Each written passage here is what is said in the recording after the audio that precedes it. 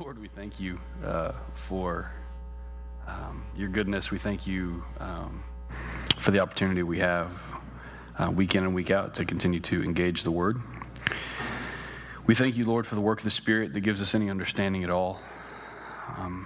As we sang, I need thee every hour. We do. It's so much more than just a song. And I pray that we would have that mindset, like Corey mentioned of David, where he didn't want people to be impressed with him. It was about people being impressed with his God. And the real root reason for that is because David's not that impressive on his own. And we're just not that impressive. But our God is infinitely impressive. And the opportunity we get each week to try to wrap our heads around that a little bit in our hearts is a privilege. And so I pray that we would see it as such. Lord, I pray for Key Walker's sister. She's gone into the hospital today. Sounds like a fairly serious situation. And so pray that you would give her steadfastness and perseverance. I pray that you would give the doctors wisdom and insight and give the family comfort as they work through that and make decisions. I don't know all the details, but I'm very thankful that you do. And I pray that you would tend to that as you see fit. As we have this study tonight and then our last study for the semester next week, I pray that we would finish this semester well. I'm thankful for the time we've had in our Old Testament, and taking a little bit of a bigger bite of it has been a blessing. We love you, Lord. We pray these things in Jesus' name. Amen. Turn to 2 Samuel. We've got this week, which today's May 1st. For those of you who aren't aware, it is May. That got here pretty quick. And so May 1st and May 8th are our last two studies, and we'll be looking at the life of David. We started that last week, and we'll be doing that again this week and next. And we've kind of looked at some leadership portraits over the last, 5-6 weeks. We ended up spending longer in 1st and 2nd Samuel than expected, but I think it's appropriate given what we've gotten to engage. And we looked first at Samuel, who was just marked by this movement of just listen and obey. What does God say? That's what I'm going to do. And that's what Samuel did. That's how he lived. That's what he was marked by. Tonight we're going to spend a few minutes looking at his final words and just how beautiful of a perspective that he had of God and how that affected the way that he lived.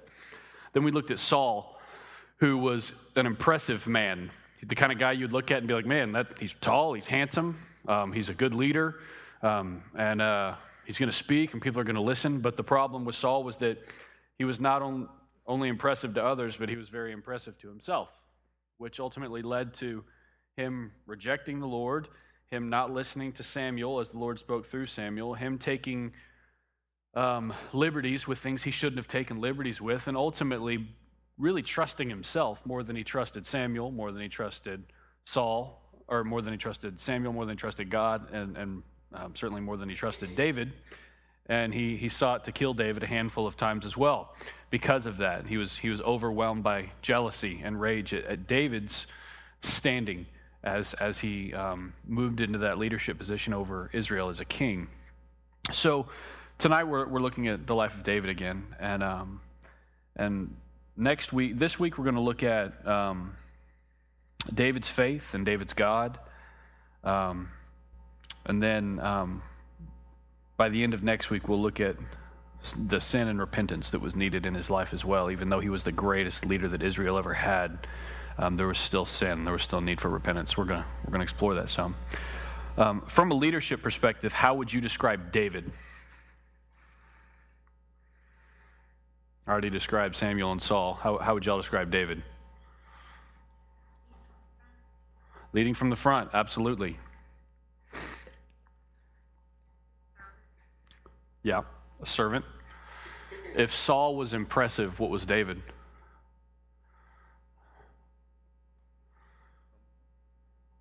Humble.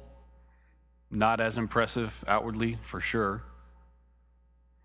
The big thing we talked about last week was he was very impressed by God, just blown away at how good his God was. And it caused him to stand and be steadfast and persevering in circumstances where the mightiest among men were cowardly because he was so impressed with God. Mark Dever, we mentioned his quote last week that some people desire to impress you with themselves while others leave you impressed with their God. And I want to explain that that's not just about motive. It's about understanding. It's not just about, yes, I'm impressive, but I don't want you to be distracted from God by my impressiveness. That's not what we're talking about here. What we're talking about here is you're aware how unimpressive you really are apart from God. And so if all of your impressiveness is completely owing to God, go ahead and just point to God, not yourself. It's a realization that God is to be revered far more than anyone should revere any of us. And so it's not just motive, it is understanding that drives that, wanting to leave others impressed by our God. What is David's faith supposed to characterize? The faith of who? Israel, yeah. David's faith was supposed to characterize the faith of the entire nation of Israel. And in David's confrontation with Goliath, what causes David to become enraged? God was mocked. Man, that enraged David. David, the least likely among the men there to stand and deliver the stone to Goliath's head, was enraged at how his heavenly Father was mocked, and he would not have it. And he didn't just kill him with a rock. The kid's story leaves out the part where he chops his head off and delivers it up. Pretty remarkable story. What was the point of that story, though? Where was David's confidence? In the Lord, yeah. And how do we know that? What did he say that shows us, okay, David's confidence isn't in his ability to sling rocks. David's confidence isn't in his experience necessarily as a shepherd, but his confidence is in the Lord. What did he say that led us to really believe that?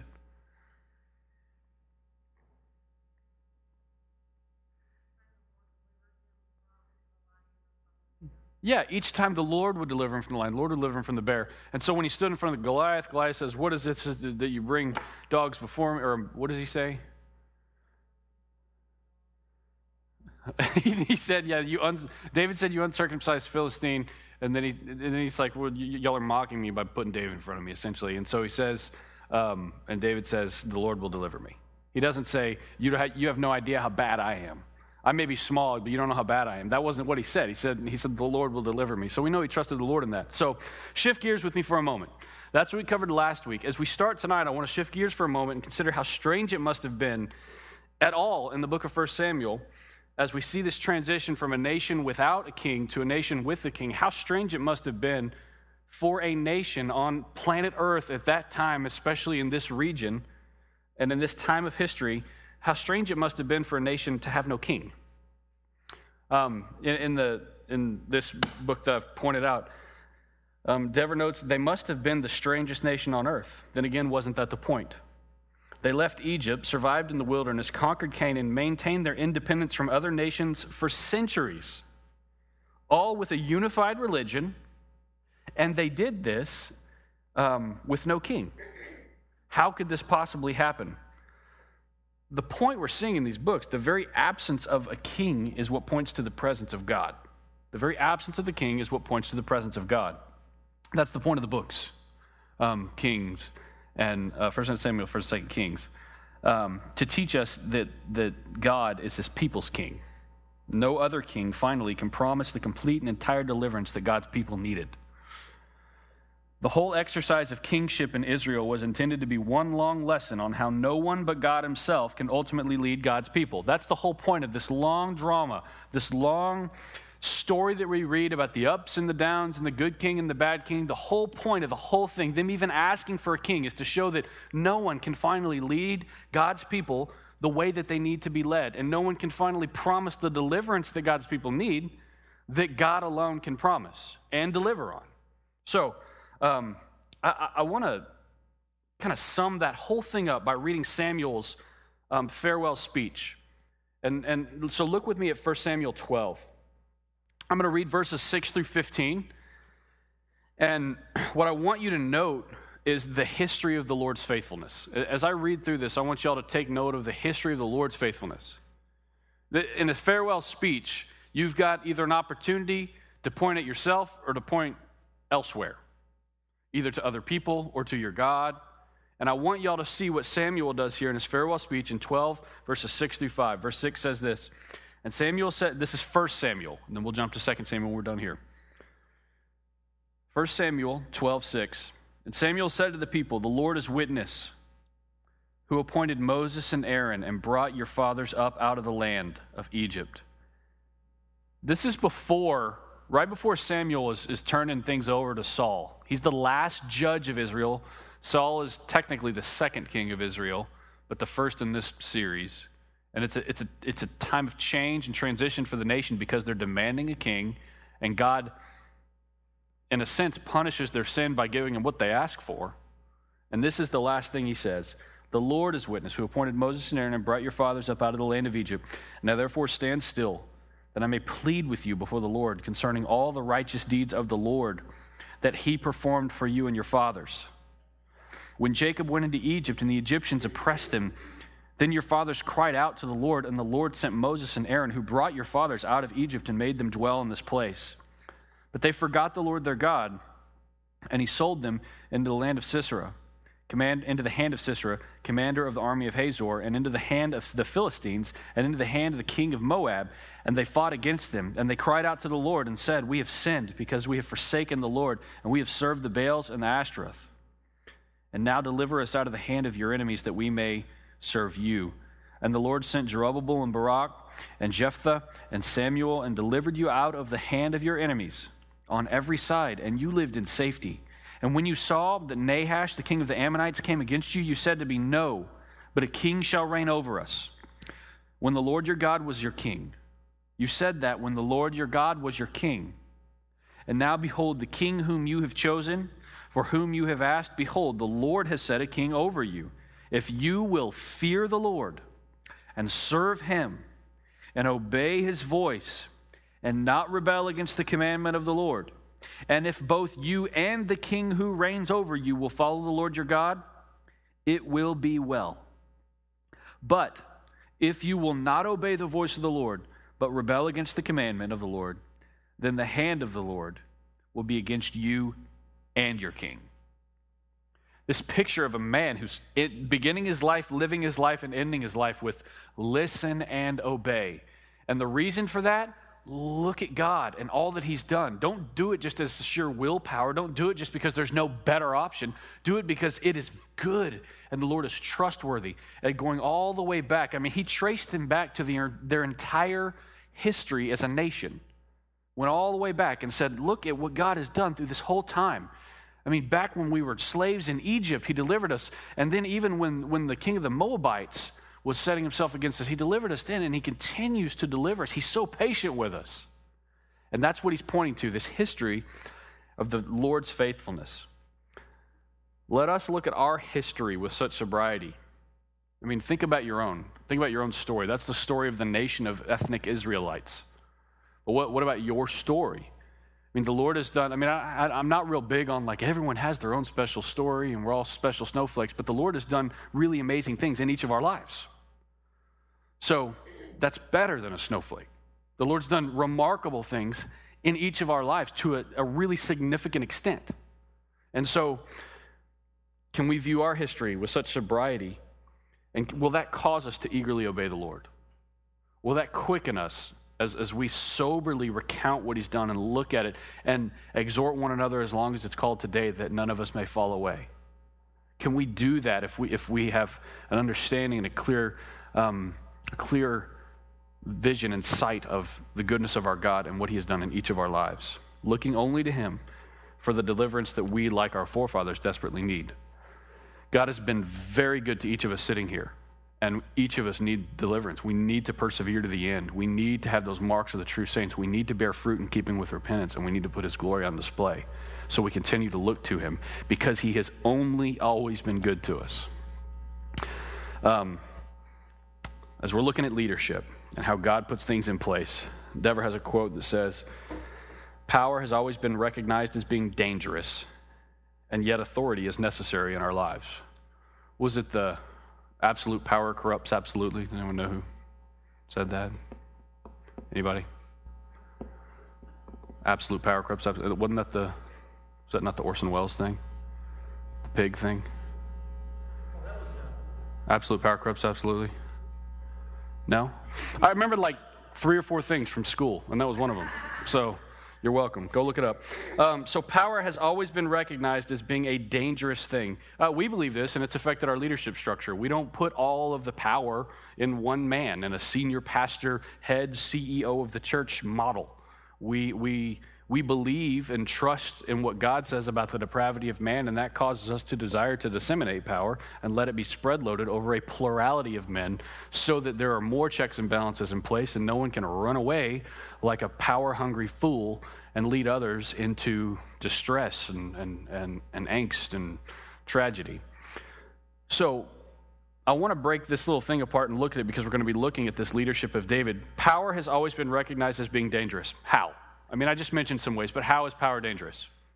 Did you look the quote up? Who was it? Was I even close? Absolute power corrupts absolutely. Oh, John, yeah. I have no idea why I remember that, but that's what I thought of when I saw that quote. So that said, power has always been recognized as being a dangerous thing. How can power be dangerous? What are some just obvious things? If it's misused, yeah. And what are some ways it could be misused? Lording over people. Yeah, serve your own agenda up. I've got the power. What do I want?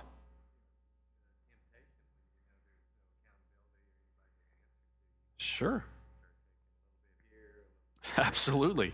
Temptation with no accountability, take a little bit here, a little bit there. Oh, you don't like that? Oh, I'm going to have you killed. I've got the power. So yeah, it can get corrupt quickly. Yet authority is necessary for our lives. How do we know that authority is a necessary thing in our lives? Say that what? Yes, the Scripture tells us. And how does the Scripture tell us? That authority is a necessary thing in our lives.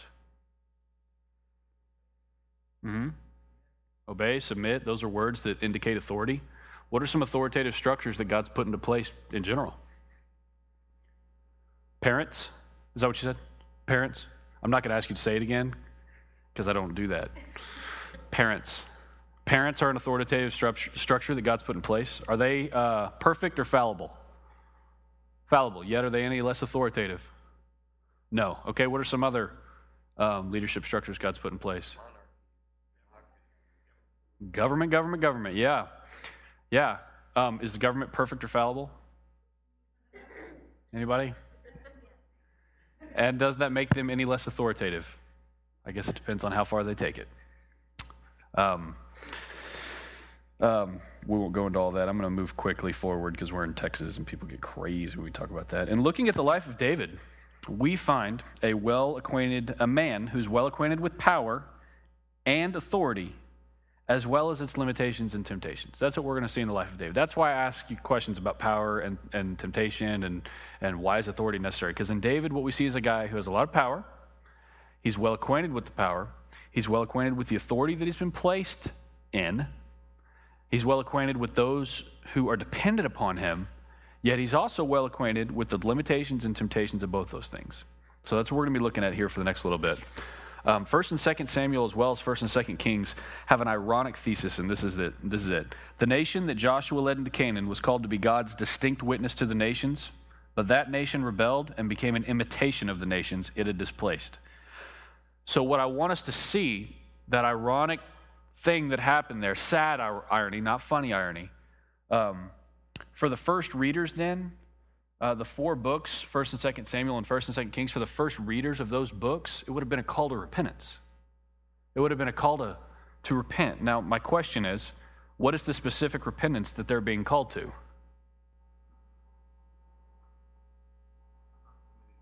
Yeah, stop rejecting God and submit. That's what this reading would have been. So as we're reading it, take that to heart. Stop rejecting God. And if you may have 100 areas where you're like, I'm not rejecting God. And there's one area over here where you're like, I'm rejecting God. Stop rejecting God. And embrace the call that has been placed on your life to humbly submit to him and to trust him. Why? Because he's trustworthy. Not because it's just a good option, it's because it's best. He is absolutely trustworthy, far more trustworthy than any of us are. So the prime example of godly repentance in Israel's history is David. That's what we're going to see. The prime example of repentance in Israel's history is David. The structure of 2 Samuel, you can go ahead and turn that way, is pretty simple. The big overview of 2 Samuel, the first 10 chapters are good. The second 10 chapters are bad. And the last 4 are kind of oddly miscellaneous. Okay? Got the overview of 2 Samuel. First 10, good. Second 10, bad. Last 4, miscellaneous. This week our focus will be God's blessing and David's virtue. And we got to see them together. If we look at David's virtue apart from God's blessing, we misunderstand David's virtue. If we look at God's blessing without looking at David's virtue, we're not understanding the purpose and the point of that blessing that he has for the entire nation, not just for David. So, this week that's our focus. Next week we're going to look at David's sin and repentance. To understand God's blessing in David's life, we're going to look at David's last words. We already looked at Samuel's last words. Let's turn to the end of 2 Samuel, and I want us to start with David's last words because I want us to understand how God's blessing resulted in David's virtue. And we can see that by looking at his very last words. In 2 Samuel 23, verses 3 through 4. When the microphone's attached to your head and you turn away from it to cough, it just kind of goes with you. So sorry about that. 2 Samuel 23, verse 3 through 4, the last words of David. Just these 2 verses are a good summary to understand God's blessings in David's life. The God of Israel has spoken. The rock of Israel has said to me, listen to this, when one rules justly over men, ruling in the fear of God, he dawns on them like the morning light, like the sun shining forth on a cloudless morning, like the rain that makes grass to sprout from the earth. That's what good leadership looks like. That's what virtue in leadership looks like. That's what the result of God's blessing in the life of a follower of him looks like. This imagery is really pretty. I'm going to read it again, and then we'll pick it apart a little bit. The God of Israel has spoken. The rock of Israel has said to me, when one rules justly over men, ruling in the fear of God, he dawns on them like the morning light, like the sun shining forth on a cloudless morning, like rain that makes grass to sprout from the earth. Absolutely beautiful passage of Scripture explaining how leadership can be a real blessing to God's people. What 2 images does God use here for good leadership? What are the 2 images that are mentioned? Morning light, and what else?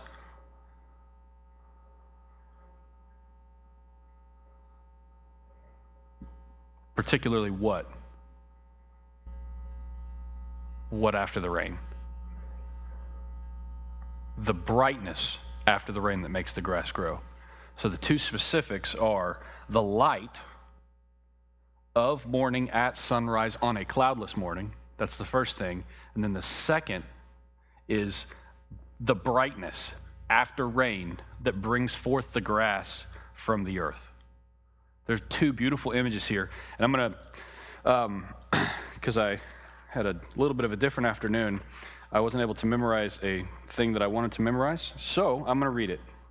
In pages 272 through 273, explaining this imagery, because it's really quite beautiful imagery. Just a brief cameo. Imagine an old man's voice speaking these words after he had reigned for 40 years. That's what we're hearing here. David has reigned for 40 years. He's speaking these words. Imagine an old man's voice. Imagine what your grandfather sounded like and speaking with a wisdom. Imagine that. After reigning for 40 years, this is the last prophecy the prophet King David receives from the Lord. Toward the end of his reign, he provides an amazing image of ruling that is in righteousness and in the fear of God. How does David characterize such a ruler? With 2 striking images, such as ruler is like the light of morning at sunrise on a cloudless morning, and such a ruler is like the brightness after rain that brings forth the grass from the earth. Think about this pair of images. First, such a ruler is like the light of morning at sunrise on a cloudless morning. Can you picture that? Like, actually try to picture that as I'm reading this. Light itself is attractive to us. We are made and designed to be drawn to it. But here, David draws us not to just light, but to the light of morning. The warm light of afternoon and the mellow light of a summer's evening are also pleasant, but there's something unique about the light of morning. We all know that. It seems especially clear and straightforward, or so it feels after a refreshing sleep.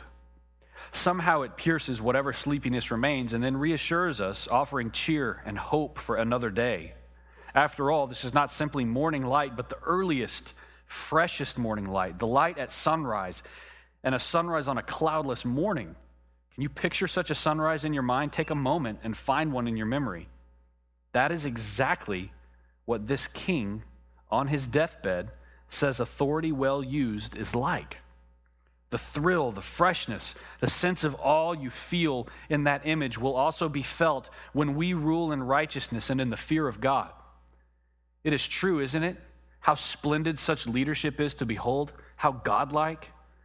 And then he always refers to people as friend. It's very pastorally. He says, friend, have you considered the powerful witness you can have in wielding authority well? If you are a parent, do you understand the opportunity to show your children what God is like by the way you use your authority?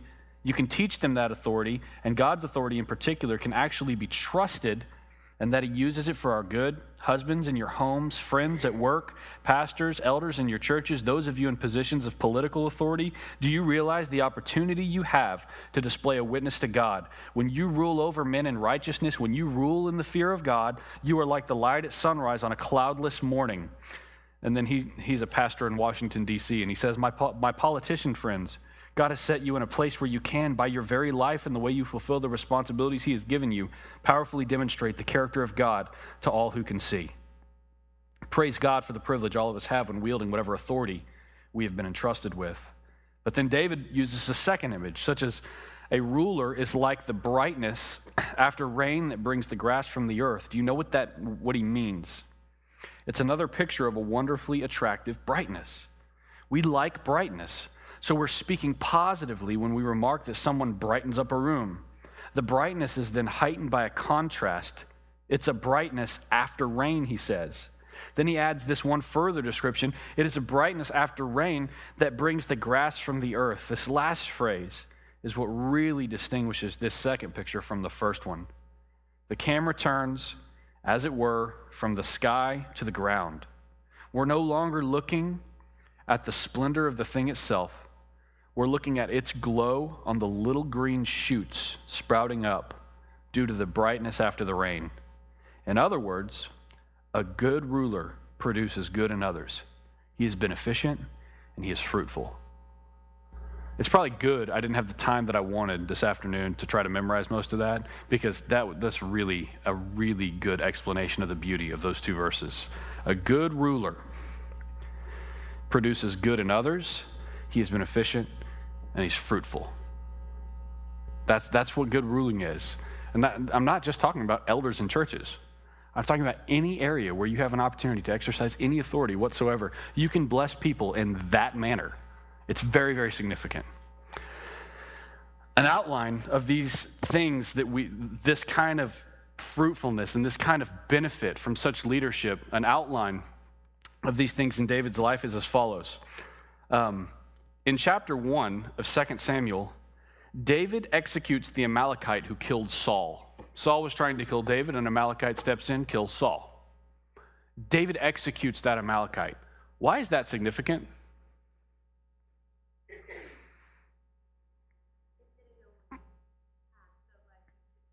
Yeah. Yeah. Yeah.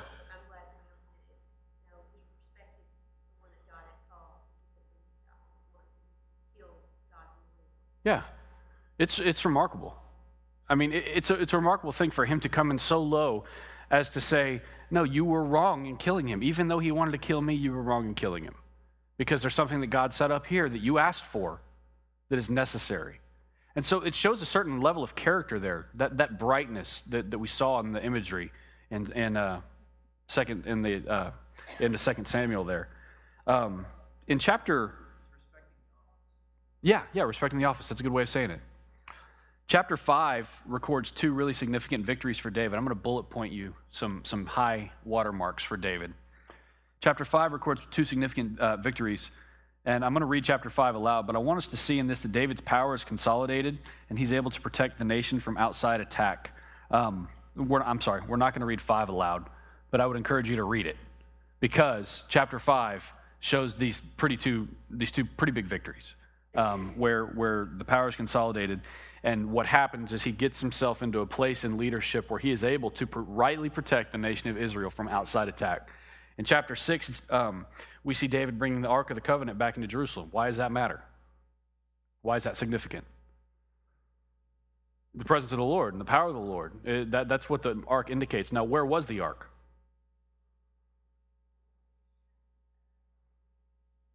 Yeah, remember the Dagon thing and the Philistines taking it? I mean, it's been gone, and now it's being brought back. David is putting things into order. He's kind of cleaning up house here, and it's a good thing. Chapter 7 presents God's great promise to David to establish his royal line forever, which is followed by a prayer of gratitude. Chapter 8 appears to be the apex of David's greatness, as victory after victory is recounted against the Philistines, the Moabites, the Edomites, and others, and all are defeated and become subject to Israel's law. Chapter 9 describes David's kindness to a grandson of Saul and a son of Jonathan, Mephibosheth. And finally, in chapter 10, is the story of David defeating the Arameans and the Ammonites. David rules in righteousness and the fear of God. I would encourage you, seriously, take the time to read through this book.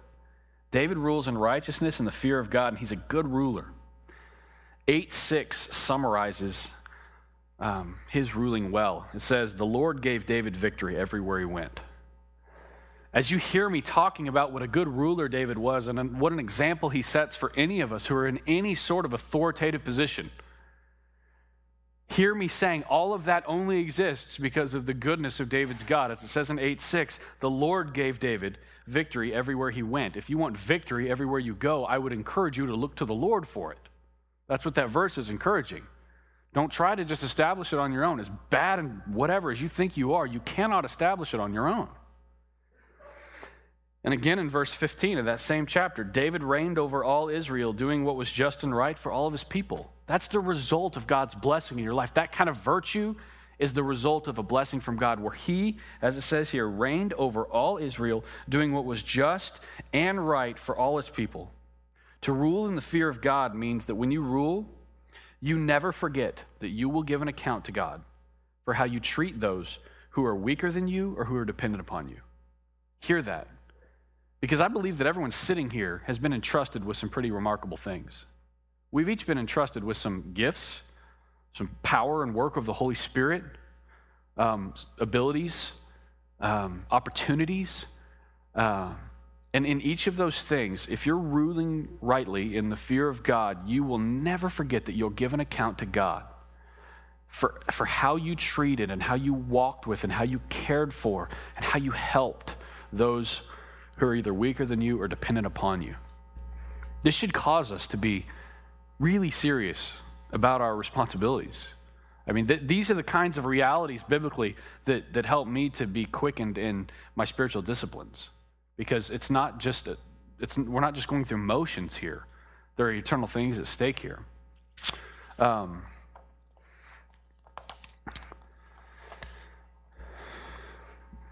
Dever closes with the gifts that God gives us. He gives us for serving other people, for caring for our families, for building up the church, for blessing our cities.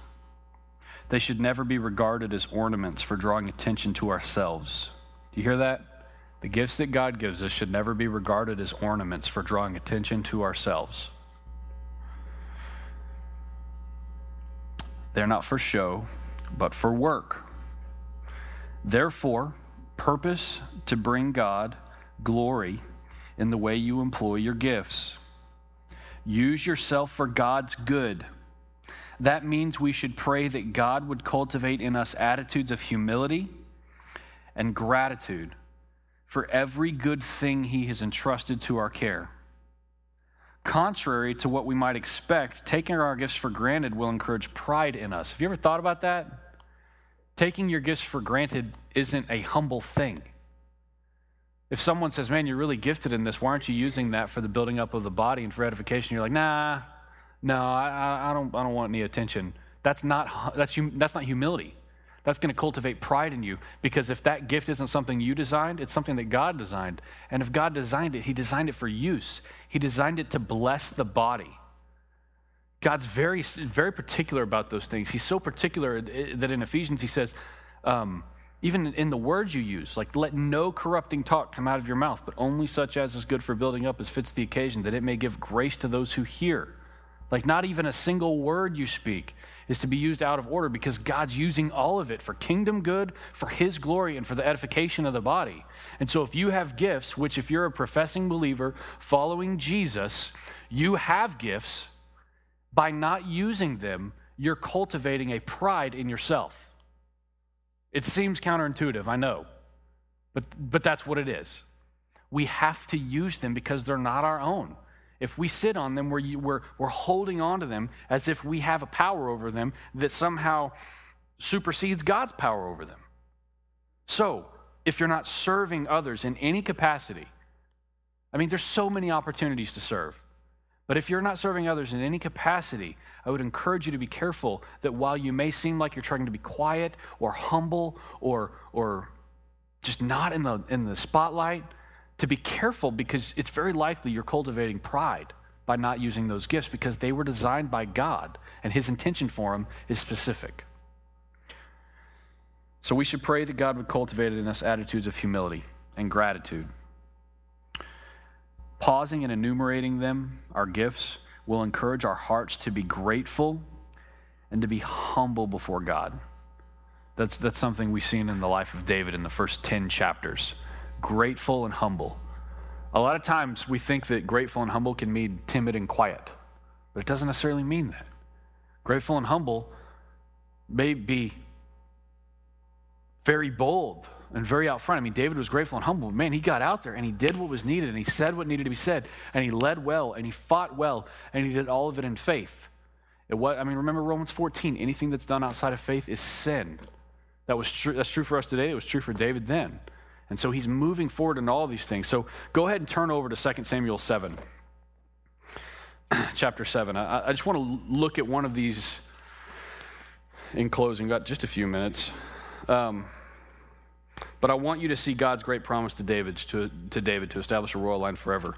Because, again, it shows us, like it did in his last words, what the result of God's blessing is for a person who is leading in a virtuous manner. Chapter 7. We'll close with reading this aloud.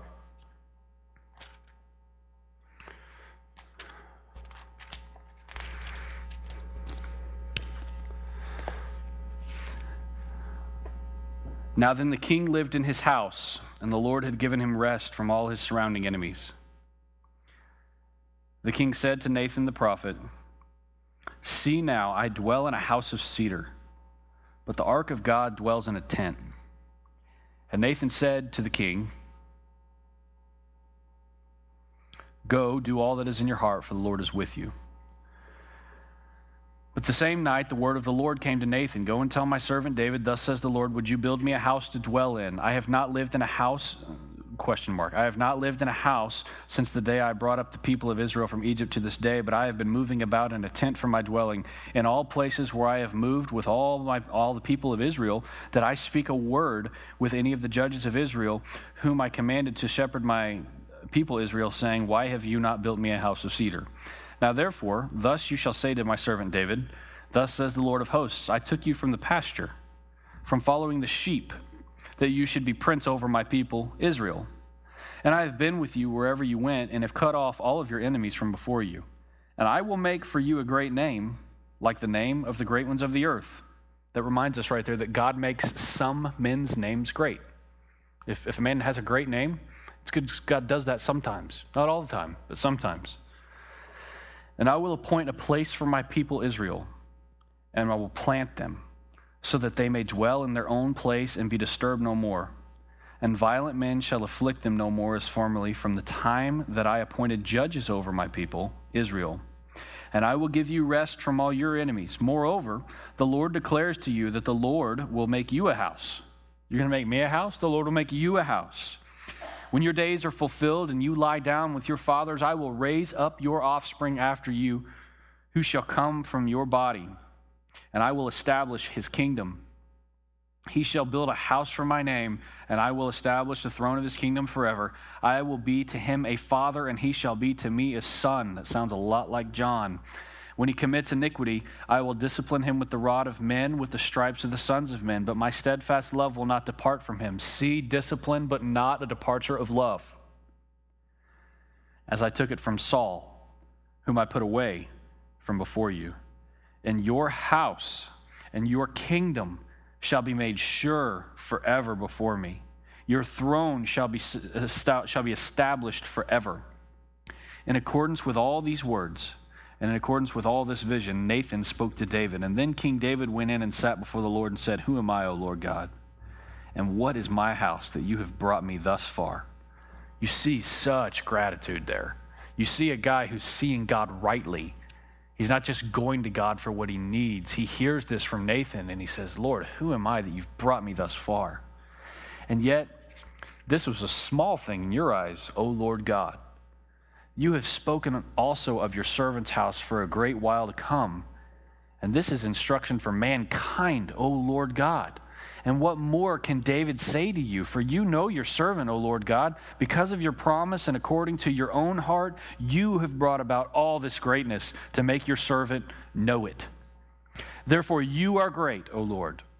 For there is none like you, and there is no God beside you, according to all that we have heard with our ears. And who is like your people Israel, the one nation on earth whom God went to redeem to be his people, making himself a name and doing for them great and awesome things by driving out before your people, whom you redeemed for yourself from Egypt, a nation and its gods. And you established for yourself your people Israel to be your people forever. And you, O Lord, became their God. And now, O Lord God, confirm forever the word that you have spoken concerning your servant and concerning his house, and do as you have spoken. That's a really good response.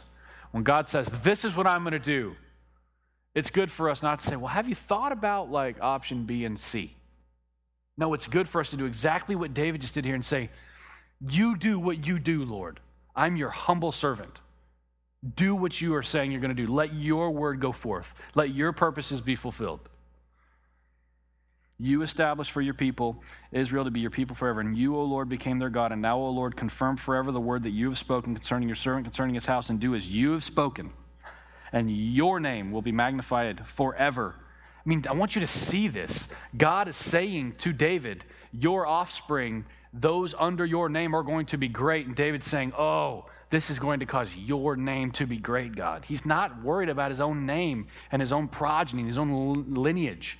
He's focused on the offspring of the Lord. Still, your name will be magnified forever, saying the Lord of hosts is God over Israel, and the house of your servant David will be established before you. For you, O Lord of hosts, the God of Israel, have made this revelation to your servant, saying, I will build you a house. Therefore, your servant has found courage to pray this prayer to you. It takes courage to pray this kind of prayer to God. And now, O Lord God, you are God, and your words are true, and you have promised this good thing to your servant. Now, therefore, may it please you to bless this house of your servant, so that it may continue forever before you. For you, O Lord God, have spoken, and with your blessing shall the house of your servant be blessed forever. My prayer for us as we read these things is that would be our perspective on our God. That we would see what he has said, we would see the history of how he's blessed us, how he's seen us through things, that we would see his promises in the word and the way that he challenges us. We would see the things that he has tasked us with. We would see the responsibilities that he's given us, and we would respond by saying, you alone are God.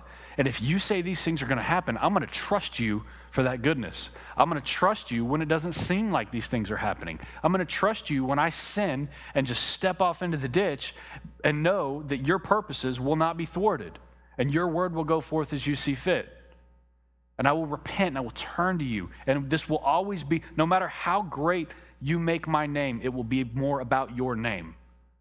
There's some pastors. There's pastors that if I said, who are the first pastors that come to mind for you? It may not be even your own pastors. because God has made some men's names great. Look at John Piper. That kind of being known can be dangerous if that man ever forgets that God's name is greater. There's so many, and there's some there are some men whose names have been made great, but they're not acknowledging God more than themselves, and it's going to be to their detriment, and it's going to be to the detriment of the flock that they're shepherding. There's danger in that. So I just want to encourage us. These first 10 chapters are good, and they're a good reminder for us of how good our God is and how true he is to his promises and to his purposes, and how we should be completely dependent upon him no matter what our stature, how great we are, how high we are, how low we are. He is infinitely good, period. And he is trustworthy. So we should listen and obey, repent where it's needed, and follow him wholeheartedly. Let's pray. Lord, I'm thankful for your word. There are so many things in your word that I would just not come up with on my own. And it is humbling each day as I look at how deep your wisdom is.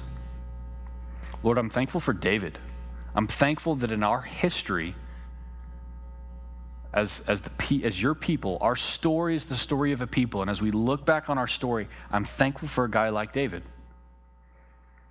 who was a man after your own heart, who you blessed immensely, whose name you made great, so that he might show us the difference between leading well and leading poorly, so that he might show us the abundant blessing in leading well and loving others rightly through that leadership, and the fear that we should have of the detriment of not leading well.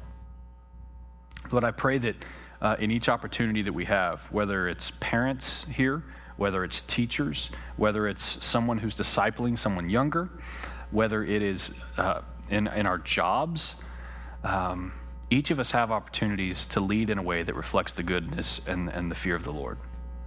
I pray that you would help us in those things. Guide us. We love you, Lord, and we pray these things in Jesus' name. Amen.